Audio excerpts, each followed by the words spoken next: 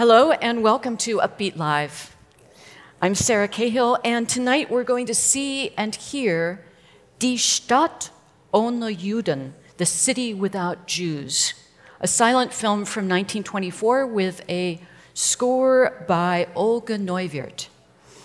Matthias Pincher is conducting a chamber group of musicians from Ensemble Intercontemporain, the excellent new music ensemble founded by Pierre Boulez in 1976, which commissions and performs works by some of the world's finest composers and does extraordinary work through touring and education and supporting its brilliant musicians. You'll have another chance to hear Pincher conduct Neuwirth's work this weekend with the LA Phil, a piece which the New York Times calls a big, brash, brilliant showpiece, continuing in the raucous line of Stravinsky's Rite of Spring and Varèse's Amérique.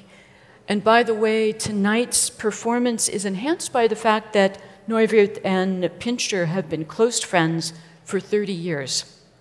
They have a mutual respect as composers and collaborators. Let's talk first about the silent film, The City Without Jews, based on a popular 1922 book by the same name.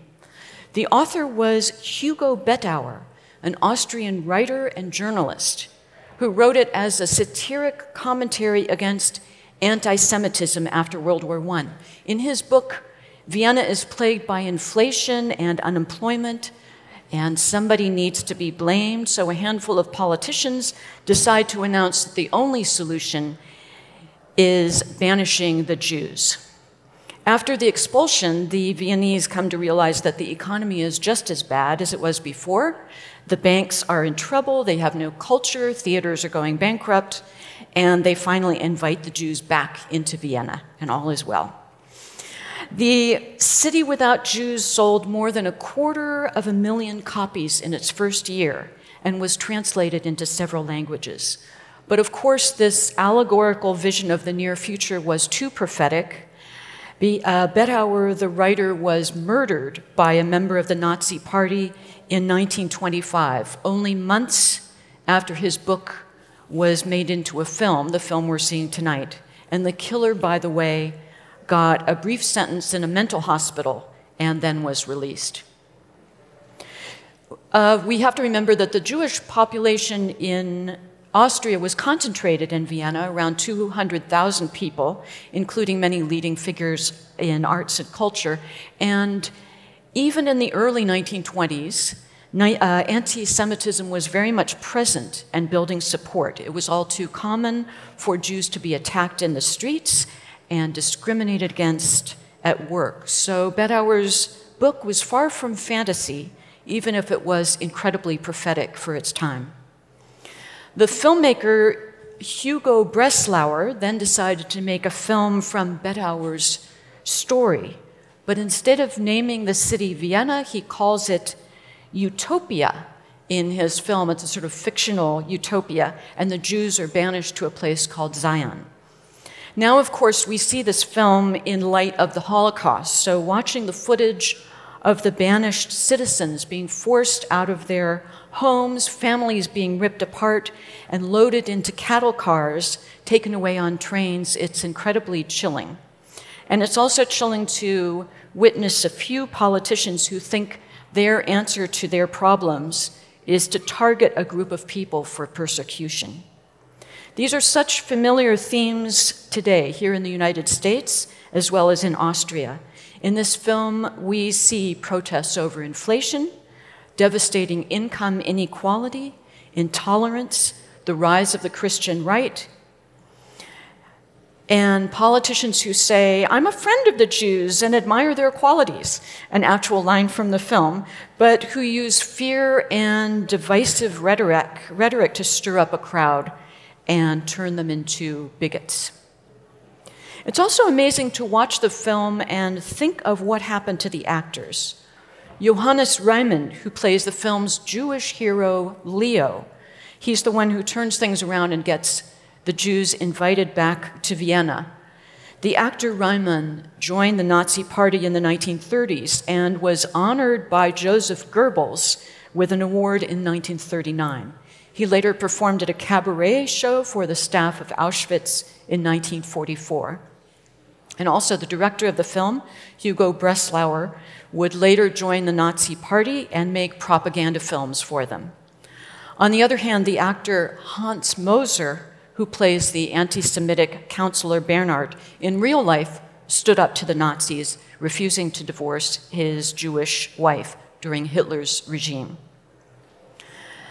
The film itself has a fascinating story. It was shown for the last time before the war in Amsterdam in 1933 as a protest against Hitler's rise to power. That copy wasn't found again until 1991, at which time it had disintegrated and was incomplete. For a long time, only an abridged version of this film was available. The overtly anti-Semitic scenes had been deleted, and that abridged version was seen by a young Olga Neuwirth. She was studying film as well as music in her youth. And then in 2015, miraculously, a copy of the whole film in excellent condition was discovered in a flea market in Paris. Love stories like this. The Austrian Film Archives organized a crowdfunding campaign to save the film because it was on nitrate, highly unstable, and needed to be restored immediately. More than 700 people contributed, a total of about $107,000, with donations to the campaign doubling after a far-right candidate almost won in Austria, and an American Jewish foundation gave a large sum the day after Donald Trump was elected president.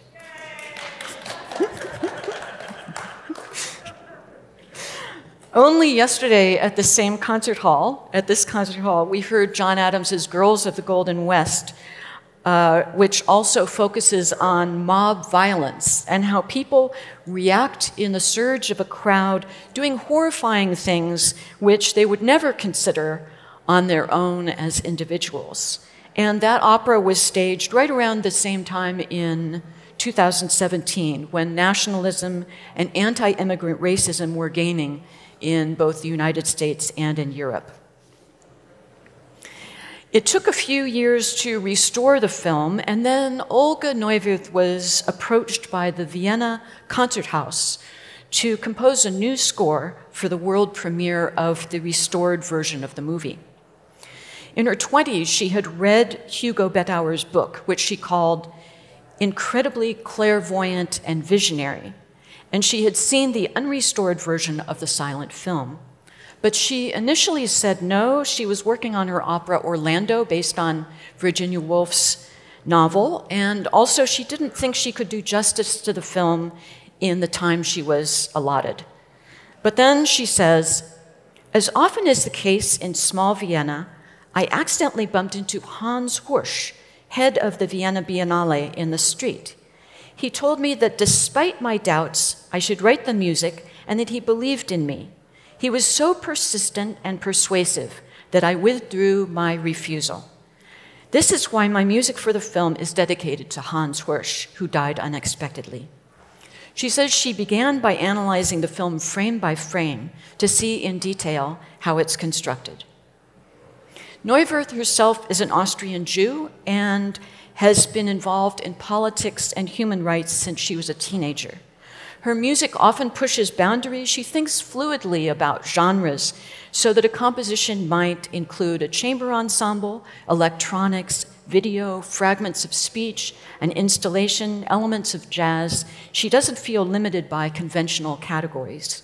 She also is less inclined to use concert instruments in conventional ways and more interested in creating new sound worlds, new combinations of timbres and sonorities. This film clearly affected her profoundly. She says, when I was writing the score, I had to suppress my rage, or else the film would have had music which is just an expression of my fury. We're going to listen to just a little bit of Neuwirth's piece, Massaot, Clocks Without Hands, which the LA Phil is performing this weekend with Matthias Pincher conducting, just as an example of how she evokes sounds of another era. The title is Hebrew for Travels, her Jewish grandfather's travels. And in this clip, you hear a fragment of an Eastern European Jewish song which pays homage to her grandfather, and this piece is also an homage to Gustav Mahler. That was her assignment for this work.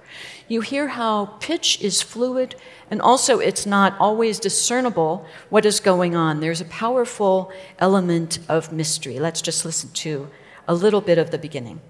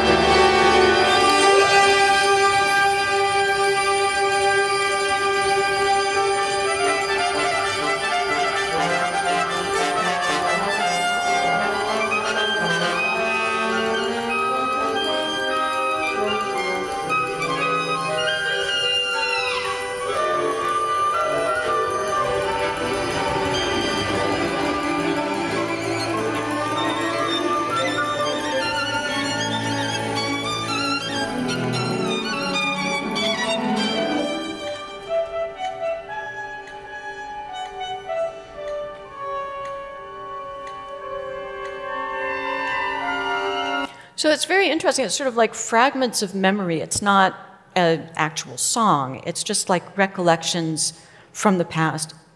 That's the Vienna Philharmonic, and it's amazing that she explores her Jewish heritage so intensely in her hometown of Vienna when she points out that Austria never invited the Jews to return after World War II, as even Germany did.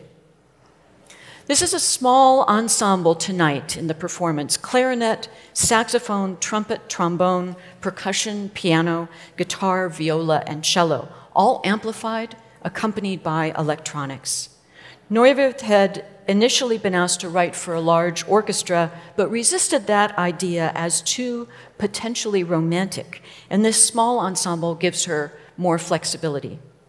She pushes the limits and the ranges of the instruments to explore their sonic possibilities. So you hear them at the extremes of their ranges and their dynamic extremes. So the saxophone might be instructed to play a trill with fluctuating intonation, or the electric guitar plays with distortion or with an ebow, or the strings play high harmonics by barely touching their instruments and sometimes sliding up and down the strings. She thinks of how a trombone might express weeping or a trumpet might cry out. The brass and winds also breathe into their mouthpieces with no pitch. The percussionist plays cowbells, bass drum, thunder sheet, bowed styrofoam, gongs, an electric milk foamer, tam-tam, and lots of other instruments. The synthesizer has a range of keyboard sounds from old-time honky-tonk piano to church organ to accordion. And this gives her the range of sounds that she requires, she really wants for this score. Sort of limitless possibilities. The players, even within this small group of musicians, limitless possibilities. The players are asked sometimes to play a quarter tone above or below a particular pitch, so we hear some microtonality in this score. And the score has a certain amount of openness and freedom, but is also very specifically notated.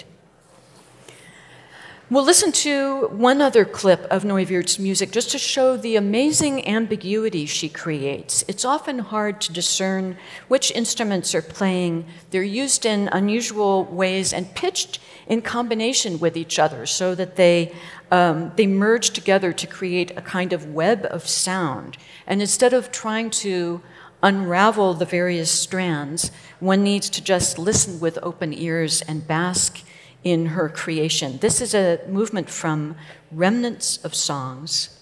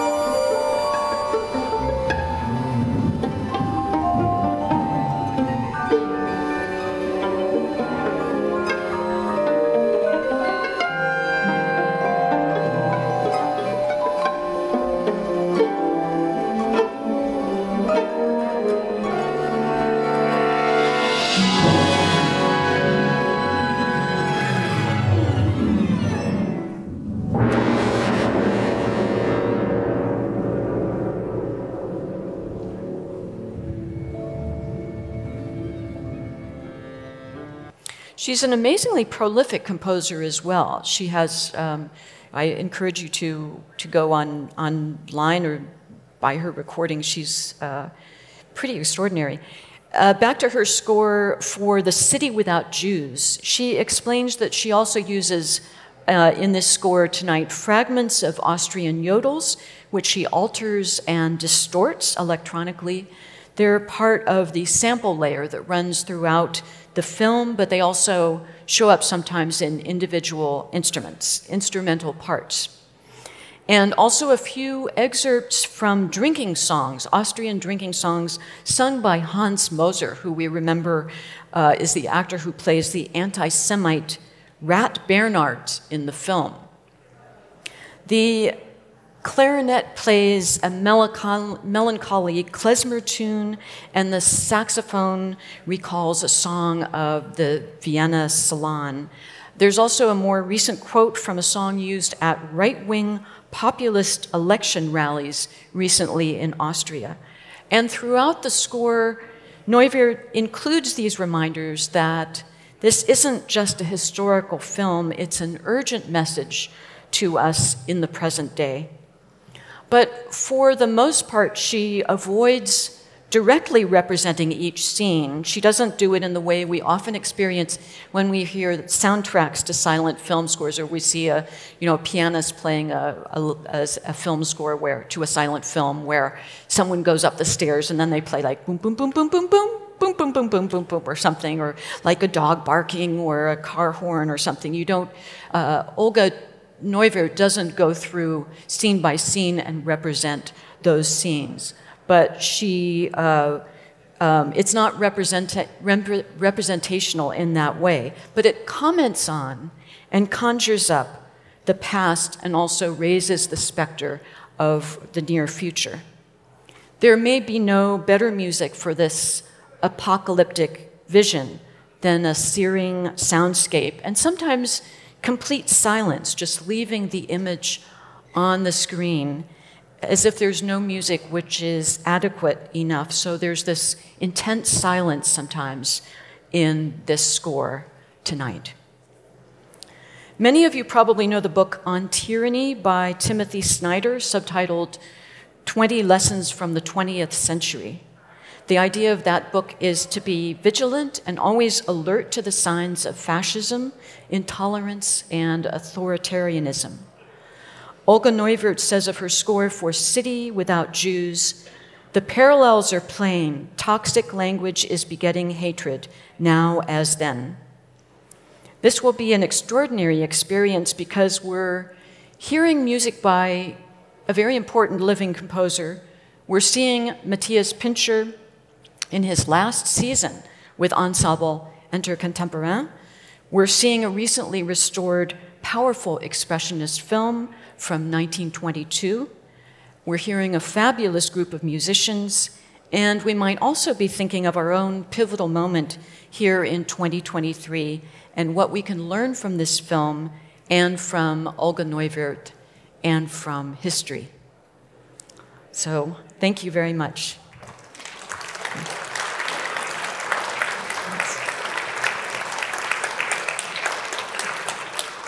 Are there any questions or comments? People who have, yes?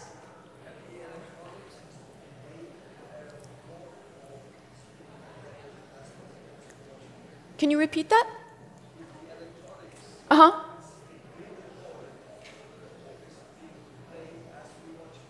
The electronics are pre-recorded, but some are triggered by, as I understand it, a synthesizer. I've only seen the score. I haven't seen has anyone here seen Ensemble Intercontemporain perform this score?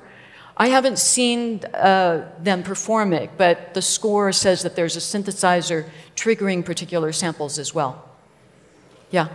Yeah. In an article in The Guardian that I came across about Neuwirth, her criticisms of Austria and how easily Austria falls into the anti-Semitism role. I wonder how she is faring since she is teaching there, she lives there, and is kind of a important public figure. Yeah. Yeah, the question is Olga Neuwirth being so outspoken against the right wing of Austria and anti-Semitism. How is she faring? As far as I know, she's thriving, but I don't know. I am amazed that she is so that she has addressed those concerns so intensely in Vienna itself, and that they seem to commission her and want her to do that. But it's, yeah. Yeah. I did see this film in 1991 at LACMA. I remember that excerpt. Yeah. I remember at the time, I think that a number of the people who were in the film ended up in concentration camps. Is that correct? I think there were two. I think the woman who plays the there's a maid who I think did go to a concentration camp. Yes, but I think it's very interesting that the hero of the film, who arranges for Jews to come back, who has to leave the country because he's a Jew, then he sneaks back in, disguises himself with a mustache, and puts up signs that say this is a Christian organization saying that the Jews should come back. And so then people come back to his side. But that I think it's interesting that he was actually, the actor was a member of the Nazi Party. And the one of the prominent anti-Semites in the film was actually, stood up to the Nazis. It's an interesting story about this film. Yeah.